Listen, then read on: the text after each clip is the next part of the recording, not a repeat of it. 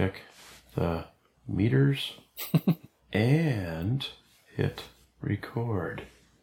Exclamation point. Okay.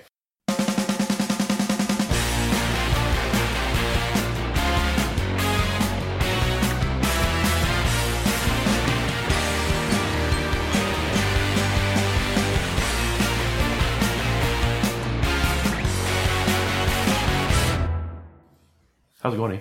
It's going okay. Excellent. All right. What's happening? Well, this morning... I don't have anything. My world is full of just getting up and going to work. Oh, okay. Okay, I do have one thing. So I've been sort of sleeping a lot, it feels like. And I'm still tired when I get up. So I feel like I could sleep more. Yep. I'm like just kind of listless a little bit. I'm like, I don't know what's going on. I feel fine. Had some lab work done recently, and I'm fine, for what they tested for. Nothing that would be obvious. How many hours are you sleeping? Between 8 and 10. Ah. But sometimes, regularly 9, I'd say, maybe a little more, depending on the day. Could be too much sleep, which is to say if you go past a certain amount, then you can get kind of logy as well.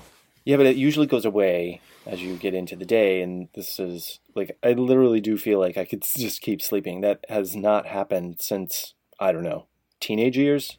Mm-hmm. So could be cold and flu season. I just don't have any other symptoms. That's what I'm saying, though. And it's been a couple or 3 weeks. So we were talking about it, and Harrison said, "I wonder if we have a touch of seasonal affective disorder." And I went, "Oh, maybe. I don't know what the symptoms are." I looked it up. Definitely oversleeping and listlessness, along with depression. Those are all symptoms of SAD. What is it? Well, it's where it's the northern latitudes, the less exposure to sunlight you get, the more this phenomenon has sort of cropped up that they've studied. It used to, I guess, just be overlooked somehow. Yeah. I don't know. It happens to people in the Scandinavian countries more, of course. Alaskans and everybody up in the northern part of the world, and these extreme southern as well. Same thing. Sure.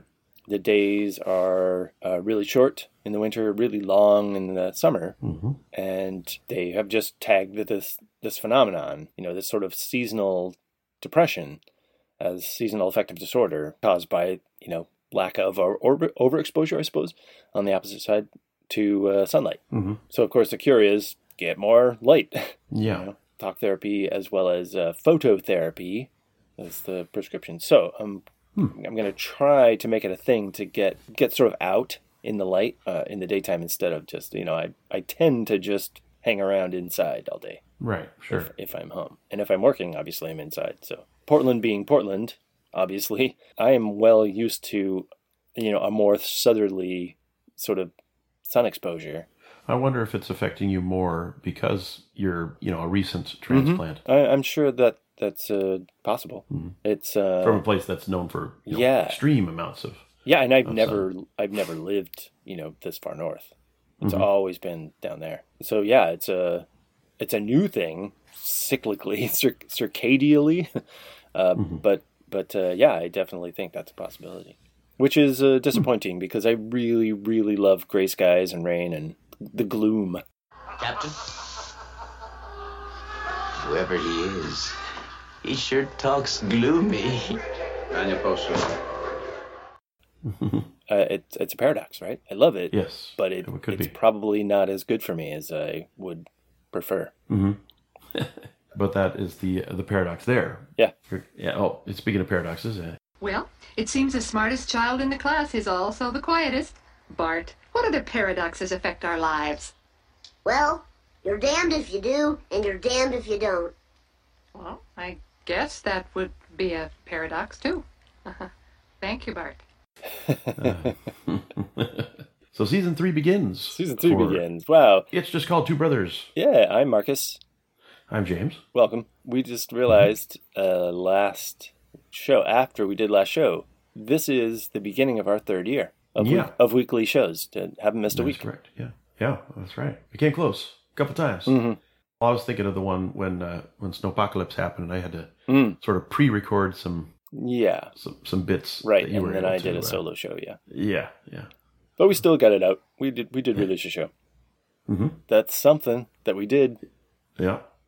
Another thing that happened was today, the little girl, my daughter, the little girl was riding her, it's like a little lion toy that she sits on and, moves around with her feet, Flintstone style. She's riding it up all around the house and gets near me, is about to run into me. And she goes, "I'm going to crash you." And I said, "No, don't crash me." And she goes, "I'm going to crash mommy." "No, don't crash mommy." Wait, were you each saying that in turn? Yes, each of us. Yeah. Okay. And then she says, "I need to crash something." Nuke the whales? You don't really believe that, do you? I don't know. Gotta nuke something.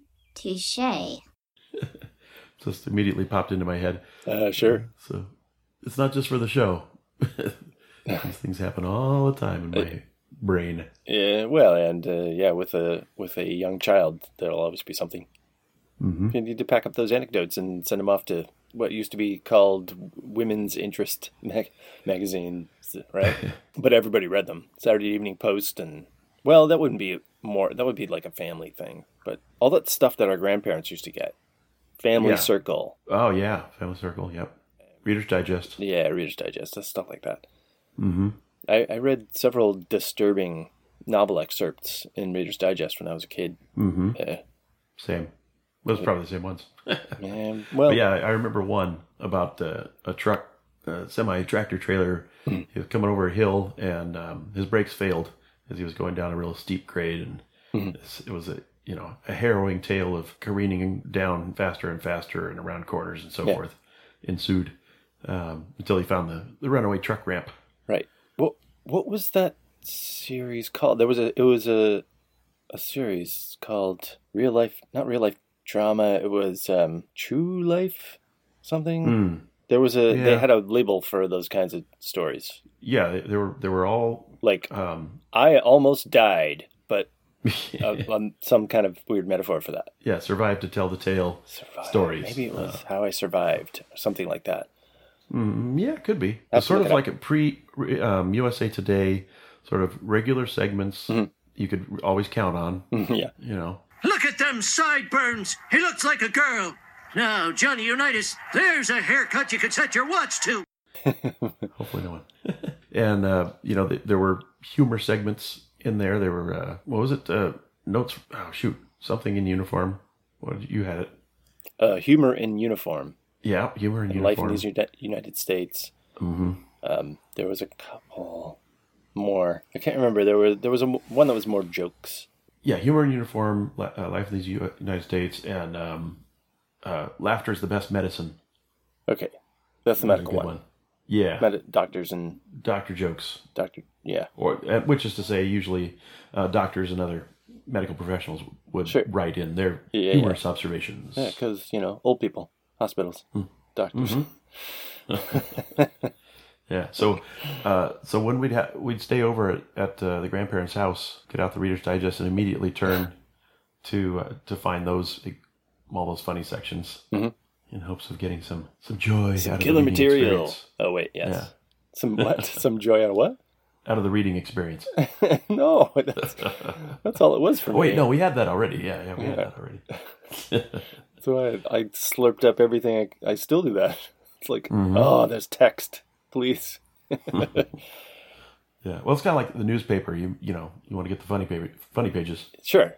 No, I always loved comics too, but I wasn't interested as a kid in journalism, but I was definitely interested in fiction. So, when I found out there's stories in Reader's Digest, I was like, ooh, and they were more interesting than whatever stuff was in the other magazines that they had. McCall's and Ladies' Home Journal, Family Circle. Ladies' Home Journal, that was the other one. There you go. Hey, all right. Good memory.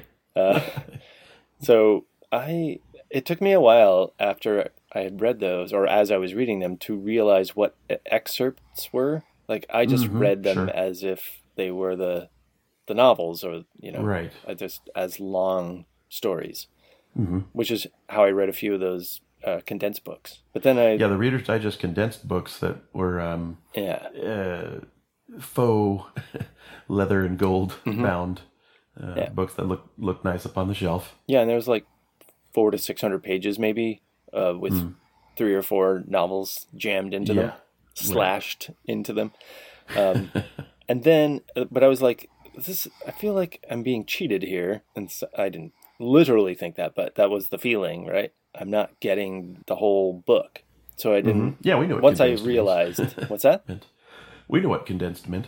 Yeah. Being avid readers anyway. Yeah, I guess so. But I just, after that sunk in, I never bothered with them. And again, I was always, if I was interested at all, I'd want the full book.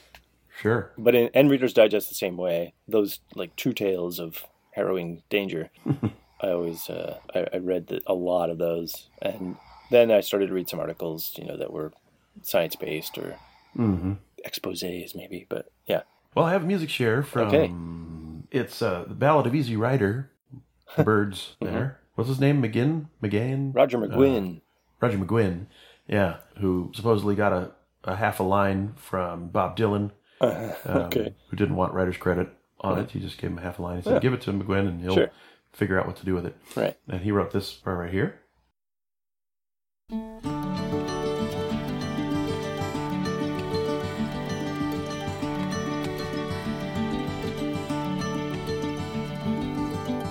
The river flows, it flows to the sea. Wherever that river goes, that's where I want to be. Flow, river, flow. Let your waters wash down. Take me from this road to some other town. All he wanted was to be free, and that's the way it turned out to be. Flow, river, flow. Let your waters wash down. Take me from this road to some other town. Flow, river, flow. Past the shady tree, go river, go to the sea, flow to the sea. The river flows, it flows to the sea. Wherever that river goes, that's where I want to be. Flow, river, flow. Let your waters wash down. Take me from this road to some other town.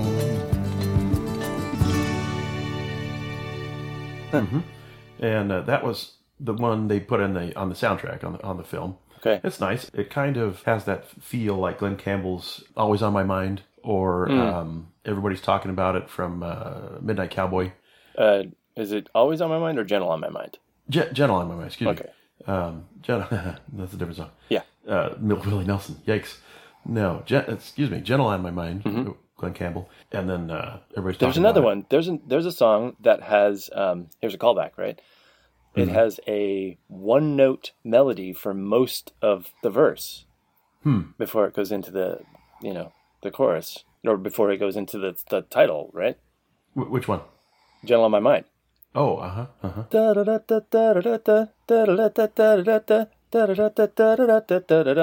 Right? Yeah, mostly two notes back and forth. Yeah. Mm-hmm. So that's and sidebar. Indeed. So the reason it sounds a lot like those is because producer Terry Melcher put the string track on there. Okay. He added the strings, as was the style of the times. Yeah, for those and CF Phil Spector with Abbey Road. So that's why those all kind of got connected, and I mean they were all similar, mellow-voiced, easy-going pop tunes, storytelling, folksy ballad. So there was that one, and then here's another one that was from the Byrds sessions that they didn't use, that has Clarence White lead guitar solo, kind of much more twangy country style. I shouldn't call it twangy, that's an insult to country, but much more bendy and a more country feel to it, like this. Wash down, some other town. Flow, river, flow past the shady tree. Go, river, go to the sea. Flow to the sea.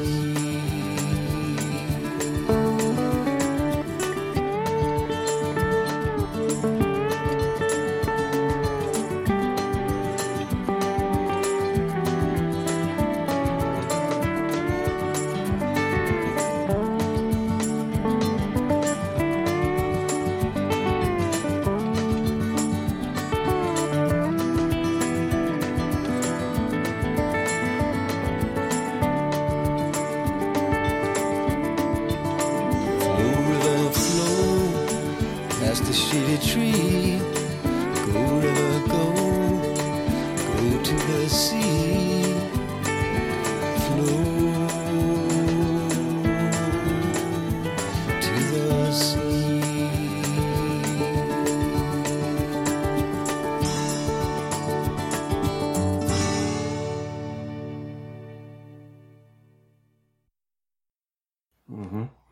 So I guess they made that a bonus track on their reissue of the soundtrack, or the Ballad of Easy Rider anyway, in '97. What would that be, like 30-year? When did Easy Rider come out? '67? I don't know. I have never seen it. I haven't either, actually. I don't think it was that early, was it? It was 68 or 9, wasn't it? Maybe it was 69. Or 70 even. 1969. Excellent. Okay. So also, I realized it's not Abbey Road. It's Let It Be that Phil Spector did strings for. And Paul McCartney hated it, but there you go. So apparently the Clarence White's lead guitar solo had been edited out of the album version, the soundtrack version. So it was one of the same sessions. They just decided, we don't want it to be quite so country. And I thought that was interesting that it had that feel, being from the Byrds, and it's like, because I've never been a fan necessarily of theirs. Not enough to know, which tune was theirs specifically, as is My Way anyway, for a lot of those classic bands. So, but that one struck me as interesting that they had two, pretty different versions. It did change the character quite a bit. Yeah, I don't think it's that different listening to them, but different. But yeah, go ahead.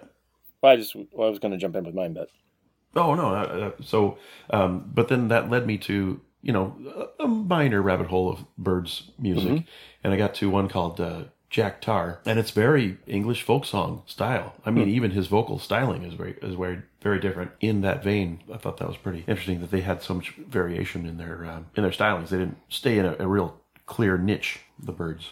That's all I got. Interesting. Yeah, they were a curiosity to me for a little while here. Yeah. So good band. Roger and David Crosby and Gene Clark. Is that right? Is he in the Byrds? Sure. I think so. Anyway. Yeah, and I didn't even know David Crosby was part of the Byrds. Really? Yeah, I had no idea. Whoa. You can see him in the 8 Miles High video. He looked very spaced out. But that was the usual thing for David Crosby. He always just does. I have a more current music share. Beck dropped a new single on Friday. He's preparing to throw out a new album called Hyperdrive, I believe, that he produced and wrote and produced with Pharrell Williams. So this is a song that he's had out there for a while. He's been sort of working it around, I guess. Yeah. But it's never been, recorded and released officially. Hyperspace. Oh, is it Hyperspace? Okay. Yeah. Hyperspace. Yeah. Right. That makes sense. Hyperdrive is a Devin Townsend song.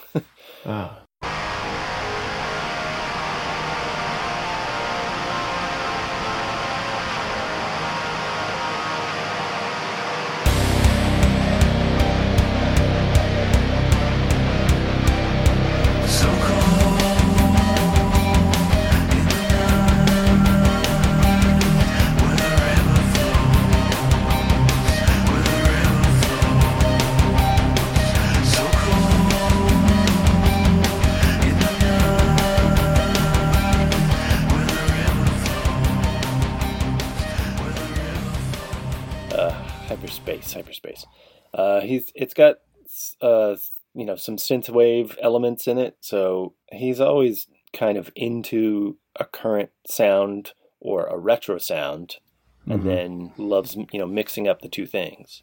Yeah. Even though I'm dubious about this synthwave direction, on this song it's more just kind of a retro synth sound added into a sort of slow, moody song that he wrote. Like, if you know his album Morning Phase, there's sort of sleepy and wistful songs on there. Not the bouncy dance stuff that he did that a lot on Colors, the last album before this.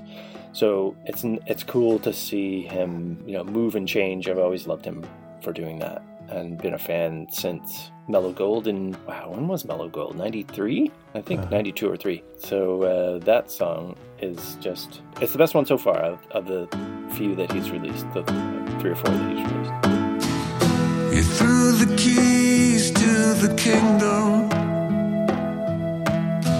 over a skyscraper wall, sowing seeds somewhere obsolete in the everlasting nothing. Spent a long night in the slipstream, without a crash and burn if I came down. When I did, I found a friend to take me home in the everlasting nothing. Friends I've known come and gone, like a soldier with no song. Still I try to get back home in the everlasting nothing. And I woke up in a movie, didn't know if it was my whole life. When it ended, I laughed before I cried in the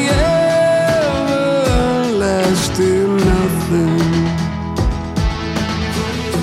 And I washed up on the shoreline, everyone's waiting there for me, like a standing ovation for the funeral of the sun in the everlasting nothing. Friends I've known come and gone, like a soldier with no song. Still I try to get back home in the I was surprised that it was brand new. Well, I mean, until I heard it, it does have a retro vibe, but not sound. It's kind of got a retro quality, Beck mixed vibe. quality. Yeah, For that matter. yeah, but it looks. When I first saw it, I thought, "Oh, is this some '80s thing?" Because he's got, I don't know, the colors and his outfit. It's kind of Miami Vice like. Well, that harkens to the synthwave influence, because that's all the Japanese lettering and blown out colors and right. the style of that 80s style and brash coloring.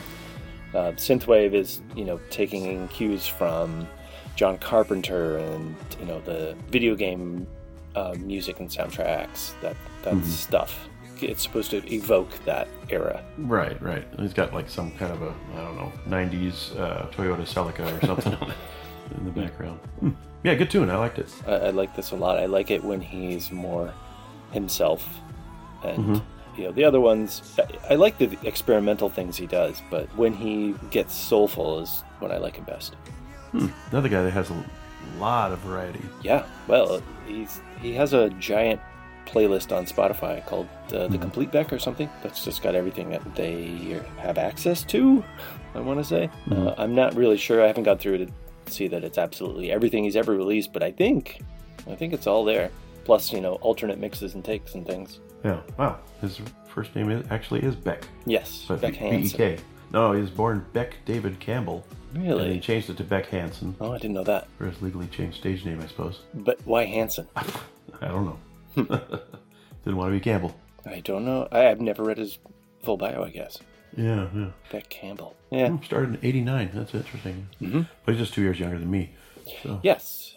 1970 he was born. Mm-hmm. So Beck will be 50 next July. Mm-hmm. That's solid Gen Xer right there. Yep, I would say so. We're all cascading through.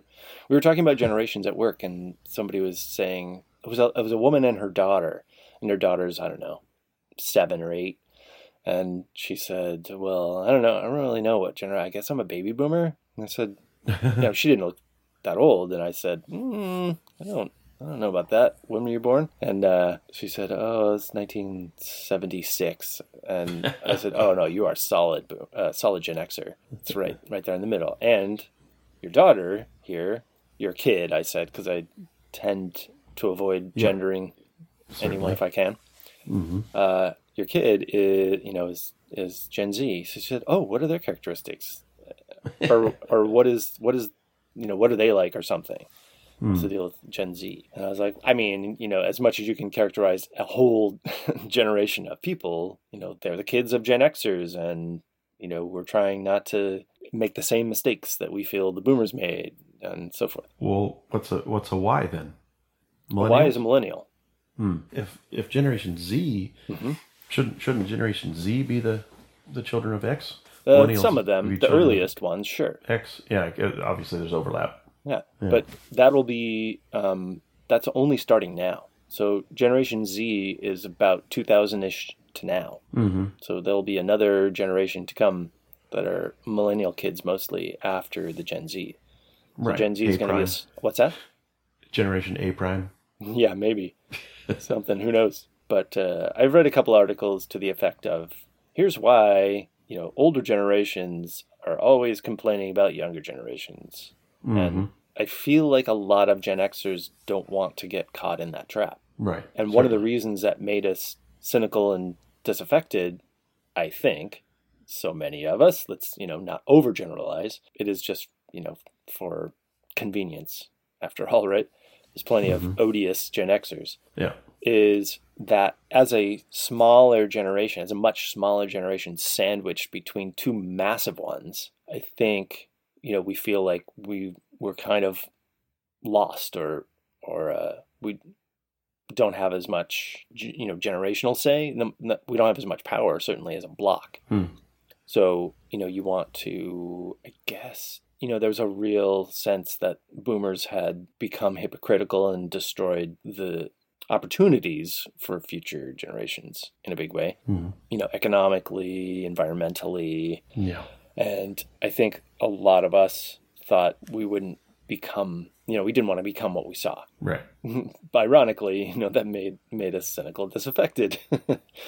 So although there were protests, it's not as active as millennials are getting. Certainly. Oh, yeah. That's right. Which is fine to see. But yeah, Gen Z is going to be a smaller set. Mm-hmm. Well, if you would like to be a new generation, you can send us your... Nice save from my endless ramble. Send us your details on societal change to to bros@itsjustcalltwobrothers.com. Yeah, if you use the Twitter thing, you can tweet at us at IJC2B. Blogging, as always, at marcusharwell.com. Every day, daily blog. Back to daily blog. I switched it back because I've been pretty consistent. Yeah, good. Good for you, Jack. Well, I wrote one about how I missed a day the other day because it just I stayed up till 3 a.m. and then I said, "Oh, this is this is not happening." Well, now what are we gonna do?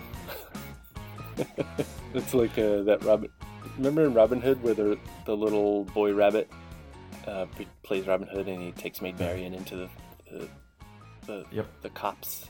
It's like, well, now what are we gonna do? Yeah, like that one. Fade it out. All right, shutting it down. Shut down. Baseball research, shutting down. Doesn't that beat all?